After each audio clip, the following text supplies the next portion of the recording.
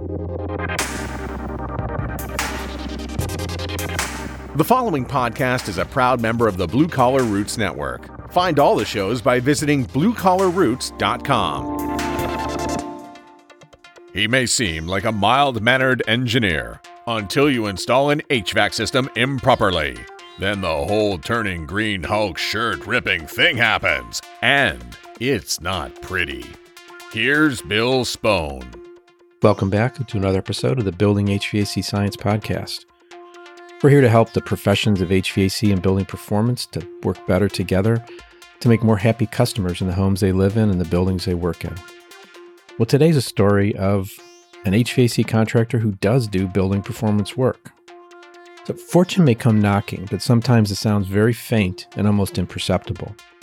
When someone takes you under their wing, how do you know if that's where you want to be? If the bug to start your business bites, what do you do next? Where can you learn from others' experience and insight? What do you do? We're pleased to welcome the very successful HVAC contractor, Hal Smith, to our podcast. Hal shares with us a story of how he started and grew Helco Energy. We learn the ups and downs of growing an HVAC, plumbing, and more contracting business in the mostly rural area of New York State with just 1 to 2 competitors. Hal uses straightforward thinking and simple insights to create a business where the goal is to earn customers for life. We also hear where Hal gains new perspectives and insights, including the way he snacks on learning. Hal's a hands-on business operator who knows and communicates with his customers. So let's listen in as Hal describes the story of Helco Energy and how he got started and grew this business to the levels it's at right now. Good morning, Hal. Good morning, Bill. How are you? Good, thanks. And building HVAC science, this is what pretty much Hal's all about, and this is where he's built his business. And we're going to be talking with him today about the journey of building the business and how he got into this aspect of home performance or building performance and how it's expanded and done different things for him. So, Hal, why don't you start way back and tell us how you got involved in the field of mechanical contracting? I was real fortunate. I went on a church youth group trip at 12 years old, and I met this plumber who worked at the New York State Experimental Station from Cornell University.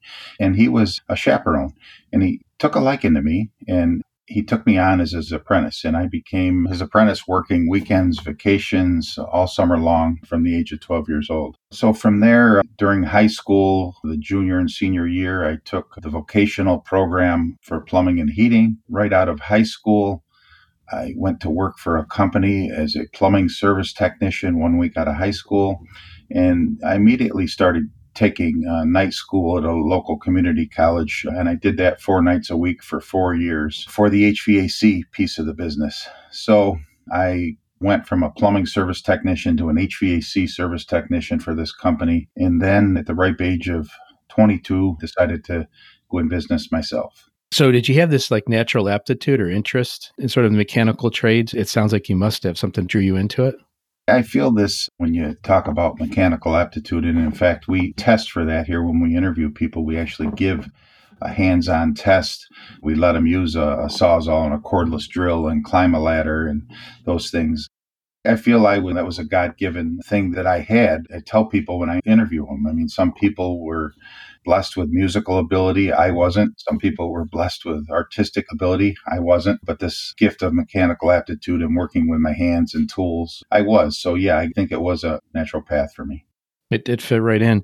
So going to the school for 4 nights a week for 4 years, that's quite an investment of time, and it probably set you apart from your peers at that time?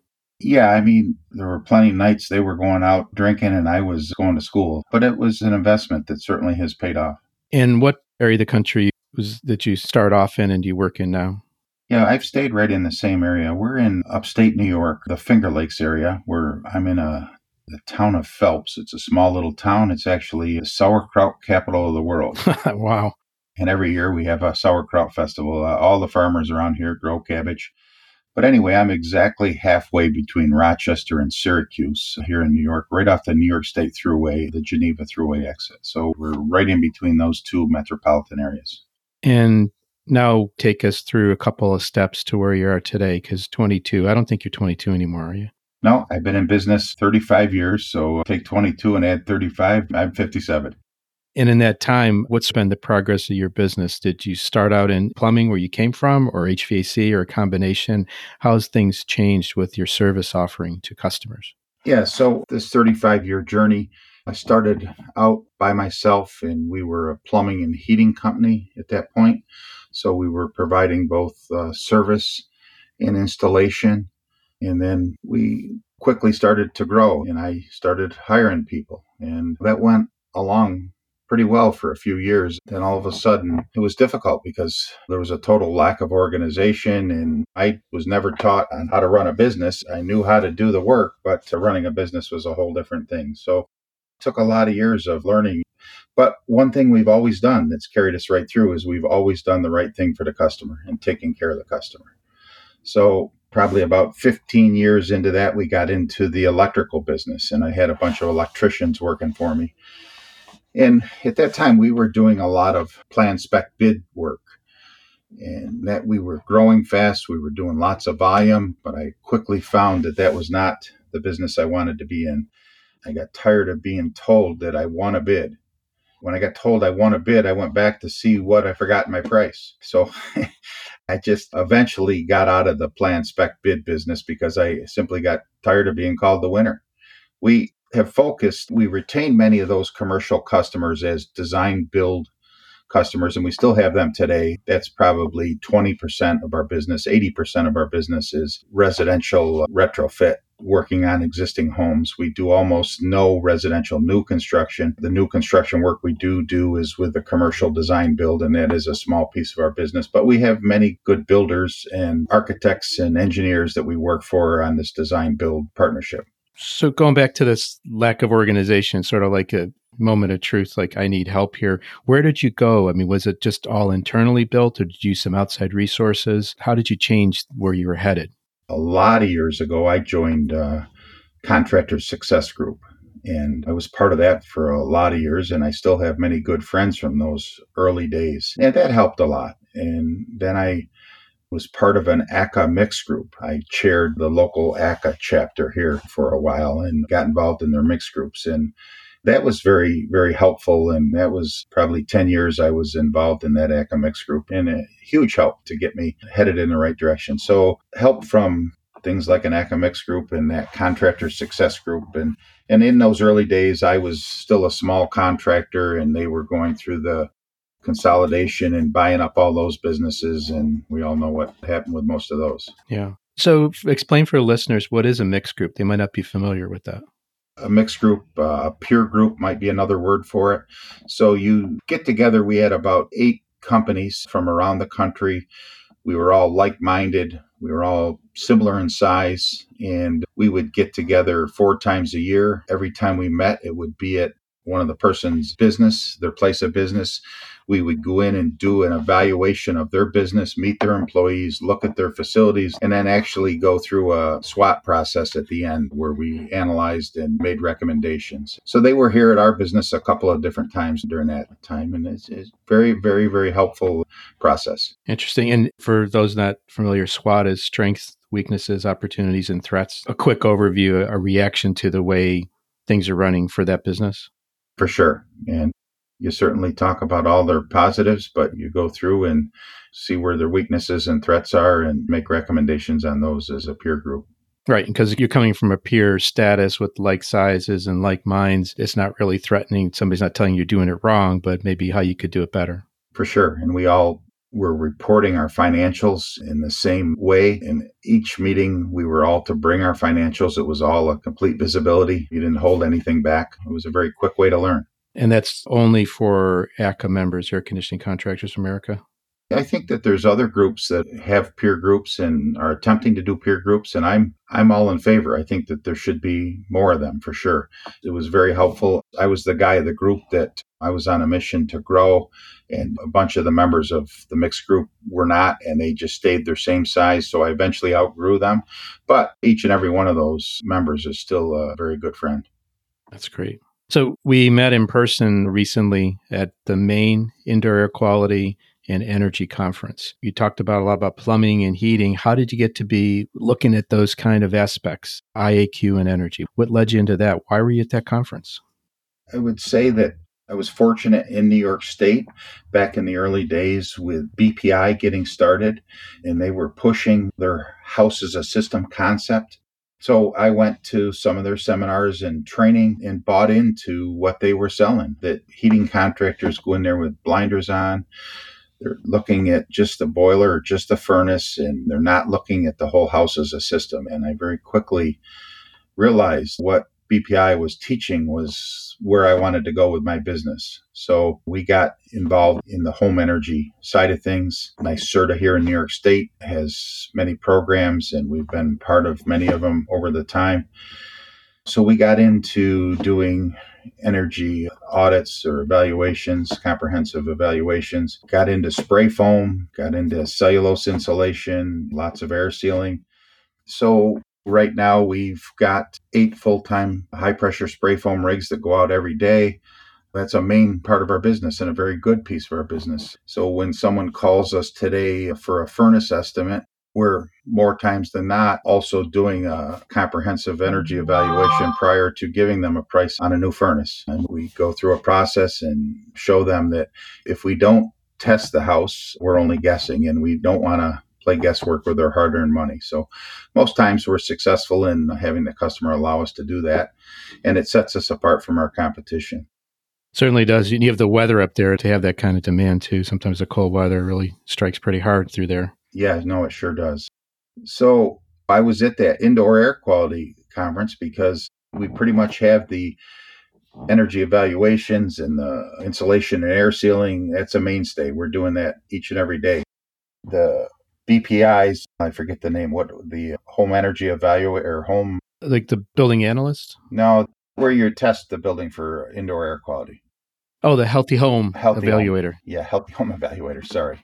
But we realized that that's the next step for us. We need to be doing a lot more. I mean, we've, as an HVAC contractor, we've traditionally been in the indoor air quality business. We put lots and lots of air cleaners and dehumidifiers and humidifiers. So we're doing a lot of the pieces, but we really have not made that a business. So I was at that conference to learn and to make that a bigger part of our business. I'm always interested when I go to those conferences and Peter Trost is talking about the indoor air quality, or the healthy home is the next and upcoming thing. And so we're going to work harder to make that a bigger part of our offering.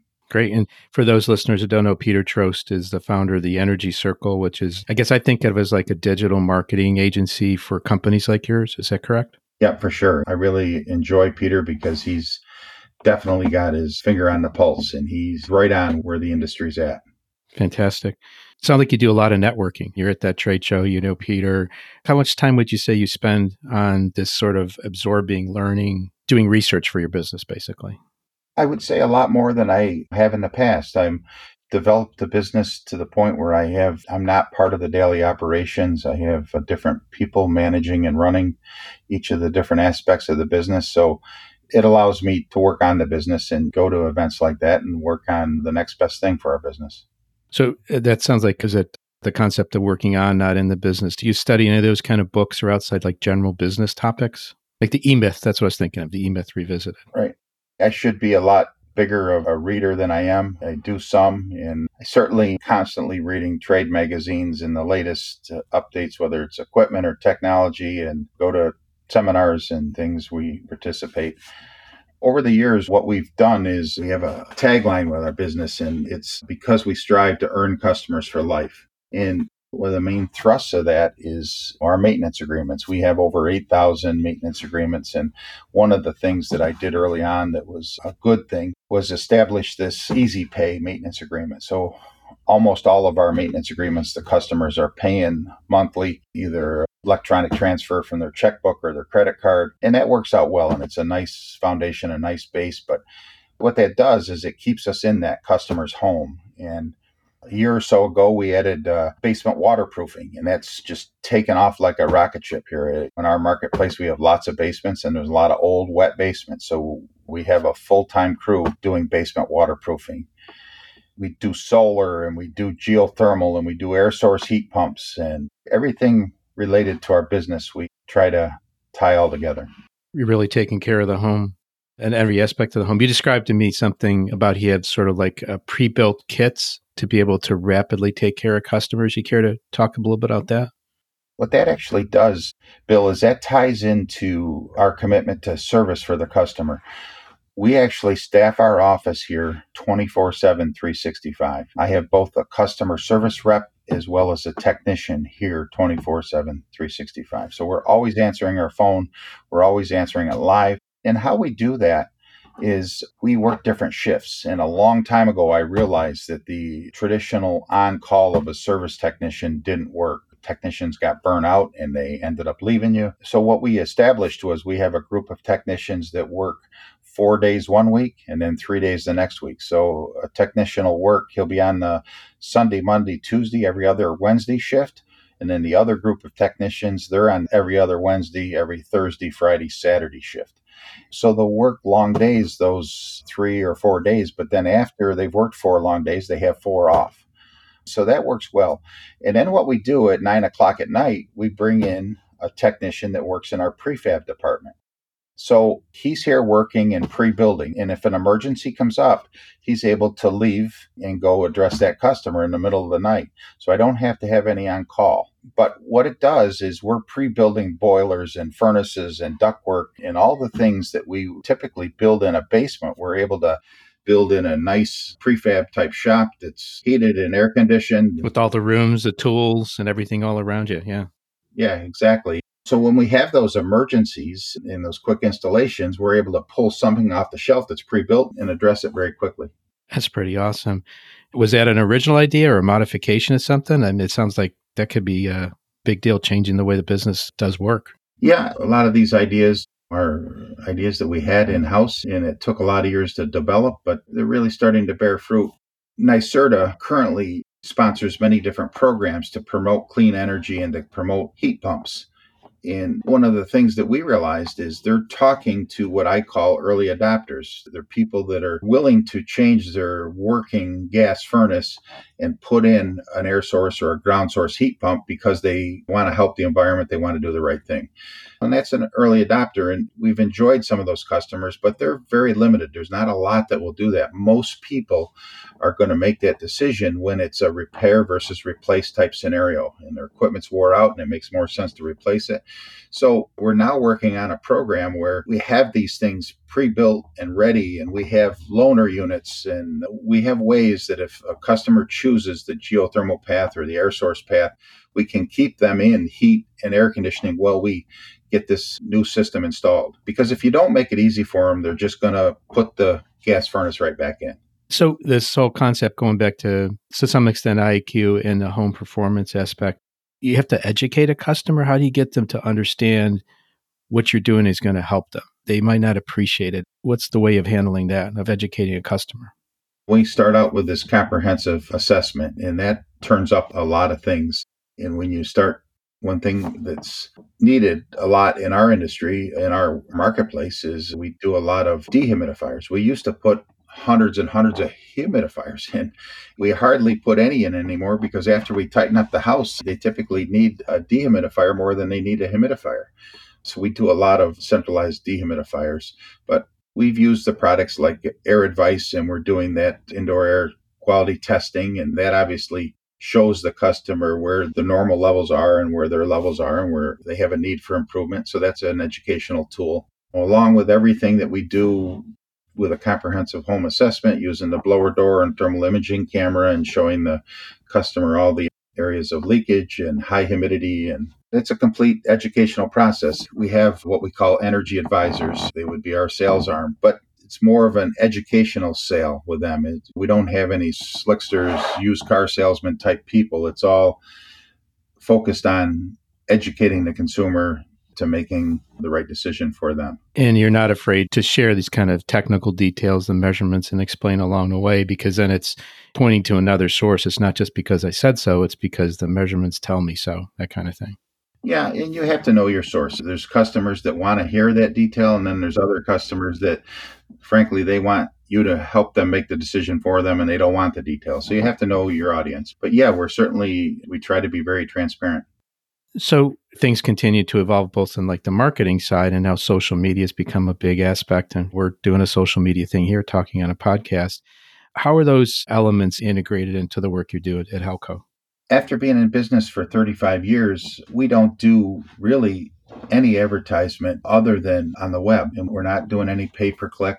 Frankly, we have more work coming in than we can handle. And what restricts us is more qualified technicians, and we constantly work on building new ones, but that takes a while. That doesn't happen overnight. So our growth is limited by how fast we can grow new technicians. But we're very focused on our Google score and making sure we're getting good evaluations. So and our trucks are all labeled up and we have a high exposure there. So when someone goes and looks for us, I want to be represented well when they go to our website. And I want to make sure that we have good Google scores and we respond to all the customers that send in a Google evaluation. So we're blessed to not have to spend a lot of money on advertisement. But I think with that said, you still have to make sure that when someone actually goes to look for you or to research you, you want to make sure all your ducks are in a row and you look good. So obviously the name of the company's got your name in it. Would you consider it a family business? Yeah, I have my two sons working in the business with me. My oldest son, Seth, works here at Halco, and then my middle son, Brock, we have a sister company that's a plumbing, heating, electric supply house, and he manages that. I have a daughter, Paige, who works with handicapped children. So far, she hasn't chose to come into the business with us, but yeah, my two sons are very involved in the business. And I've got many people, homegrown people that have worked for me well over 20 years that are president of the company here. Shad Cook has worked for me for 25 plus years. A lot of homegrown people. My two sons are part of that. You mentioned Phelps, New York, between Syracuse and Rochester. What's sort of your service territory? Are you content with what you have, or what's the limits of your business? On our brochures and our maps on the website, we have an inner area that we service when it comes to heating equipment and serving 24/7 with a no heat. And then we have an outer area that we're willing to go further for things that don't require that emergency service. And so we'll do spray foam insulation and we'll do solar panel work on that outer territory. The outer territory is 23 counties, and the inner territory is more like 13 counties where we would provide the emergency 24/7. So we try to not oversell ourselves and not tell a customer that's 2 hours away from us that we're going to provide that after hour service. I like the way you break everything down into sort of bite-sized chunks, including, I was thinking back here, like you're learning. You said you aren't a big reader, but it's not like you do a lot of snacking on learning. You pick up things from here and there. And as it comes out, you have a lot of little different points of reflection and inflection to think about how to change and adapt things. How quickly would you say you change your business? Some people, like, they spin on a dime. Other people look at things and study. How would you say you've done over these years of changing your business and morphing it? Does it happen quickly or more gradually? I think early on, too quickly. I was a guy that was not afraid to make a decision, and I would change things too quickly, and many mistakes got made with that early on. I remember making a decision that because we do most everything ourselves, we don't use subcontractors, and the one thing we were subcontracting was drilling for our geothermal. And I was about to change that, and we went out and bought a geothermal drill rig, and that was a horrible decision. Should have never done that. We're back now to subcontracting that out. That is the only thing we pretty much subcontract, that drilling and some crane work, but the rest we do in-house. But so over the years, I've learned to slow it down and think about the decisions a lot more than I used to in the earlier years. That's fantastic. Are you involved with any of the trade schools? You talk about finding and actually prefabbing employees. I got that from prefabbing equipment to prefabbing employees, building them over time.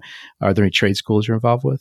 Yeah, so there's a couple of local community colleges. There's about 4 local BOCES programs, and we partner with them with internships, and I go and give talks to the classes. For a whole bunch of years, I was the chairman of the Finger Lakes Workforce Investment Board, and I'm real proud to say that 15 years ago, we started an event called Finger Lakes Works with Their Hands. So once a year, every October, we bring about 900 high school students to this facility. It's where they hold Empire Farm Days. So it's actually a farm, but it's got many buildings. It's a great facility. We bring these 900 high school students for a one-day hands-on event. So these students get to run a backhoe and a bulldozer, and they can weld. They come over to our booth, and we let them use an excavator. We put them up in a big scissor lift. They bend conduit. They use a plasma cutter. They braze, they solder, and they get a hard hat when they show up. And that hard hat has a Helco sticker on it. I'm real proud to say, because I helped start the event. So I've been able to keep my sponsorship to that hard hat. These kids, we've hired many employees, and they'll bring their hard hat in from years past when they attended this event and say, "See, Hal, I still got my hard hat." But it's a great event, and it continues to grow every year, and I was real proud to help get that started. Oh, you should be proud of that. That's terrific community engagement, and it feeds back to your business, but it also feeds back to your community, and you do really echo that statement of earning customers for life. I think you're building the community where that becomes a little bit easier to do. That involvement with the Workforce Investment Board, what it allowed me to do was to tap into the dislocated workers. There was a lot of factories that were closing up and moving their facility to other countries, and it left a lot of good workers. So we were able to look at these people. Hey, they worked for this place for 10 years. They had a great attendance record. They were great workers. They just needed to be taught a new trade, and they turned out to be excellent employees because they already had that track record coming in. In your area, there's got to be competitors too. How do you interface with the competitors? Can you talk a little bit about that? We service a very rural area. There's a lot of cornfields and cow pastures. So most of our competitors are the 1- and 2-man businesses, very small businesses. There are some larger competitors, but we just do what we do, and we approach the business. First of all, it's kind of simple. We answer our phone, and most of our competitors don't. But Isaac Heating is in our area. They surround us in all the areas we work in, and they're certainly a nationally known business. But we don't find ourselves butting heads with them much. Frankly, most of our competition is that small type business. It's always cheaper than we are, and we got to show the customer the value in everything we offer. Excellent. I think I've learned a lot about you and the way you've taken this journey of building your business. And I think some of the things I'm gathering is I don't want to call it simple, but it's really simple, basic insights. You just apply them. You're not afraid to apply them.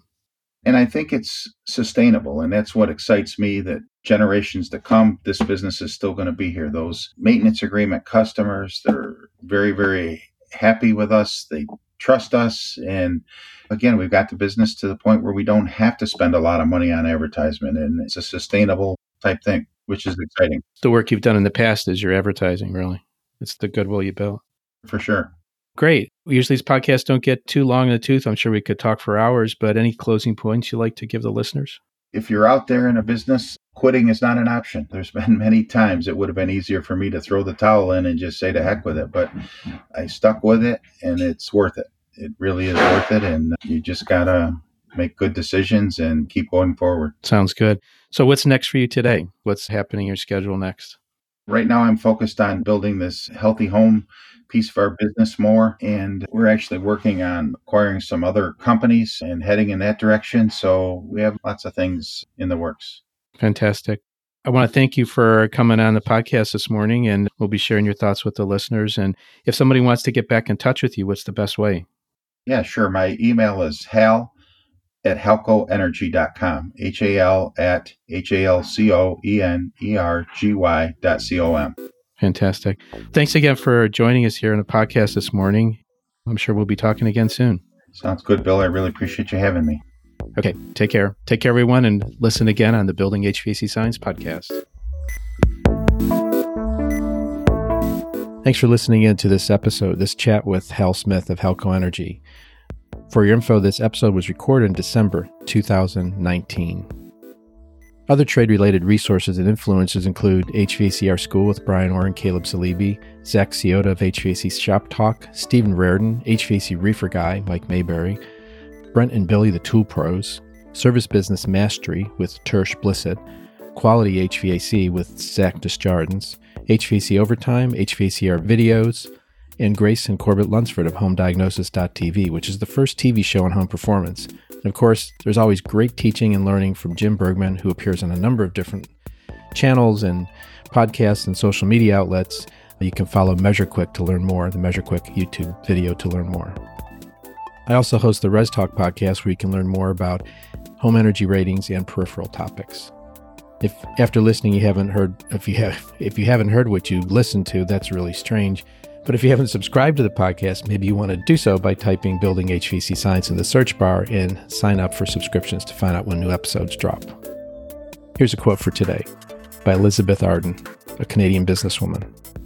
Repetition makes reputation, and reputation makes customers. I think that has a lot of resonance with our discussion today with Hal Smith. The Building HVAC Science Podcast is a production of TruTech Tools, and we thank you for listening in today and hope to have you back next time on the Building HVAC Science Podcast. Take care.